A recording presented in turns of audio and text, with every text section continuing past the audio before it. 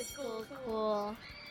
Welcome to the Making After School Cool podcast, the link between research, practice, and theory for those interested in the activities youth are involved with during non-school hours.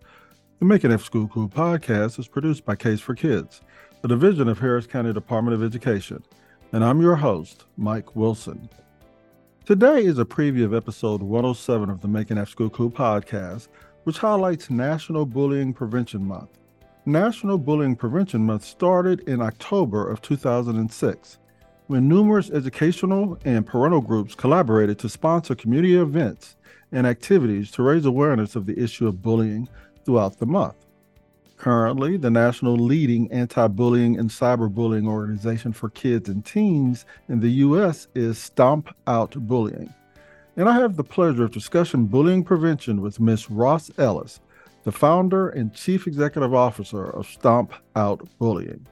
Well, initially, Stomp Out Bullying was just, and I don't mean just, but it was bullying and cyberbullying prevention. Because of what's going on in this world, we certainly focus on that, but we also focus on hatred, racism, homophobia, LGBTQ discrimination, all of that, because it all is related.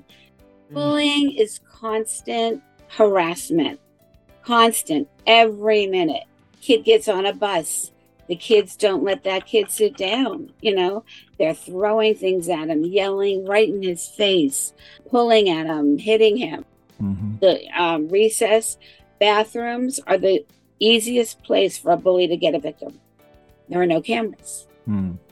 So every state in this country has anti-bullying legislation. It's up to the schools to enforce it, and many don't. I'm not saying all of them don't, but many don't. And so I really want to see the schools start enforcing it, because it's for their students.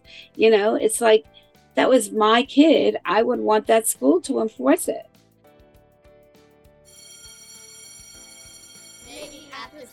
Cool. As always, I want to thank our listeners for joining us today as we previewed episode 107, which highlighted Bullying Prevention Month and featured my discussion with Ross Ellis, founder of Stomp Out Bullying. Please join us for this full episode and future episodes as we continue to explore issues relevant to the out-of-school time field.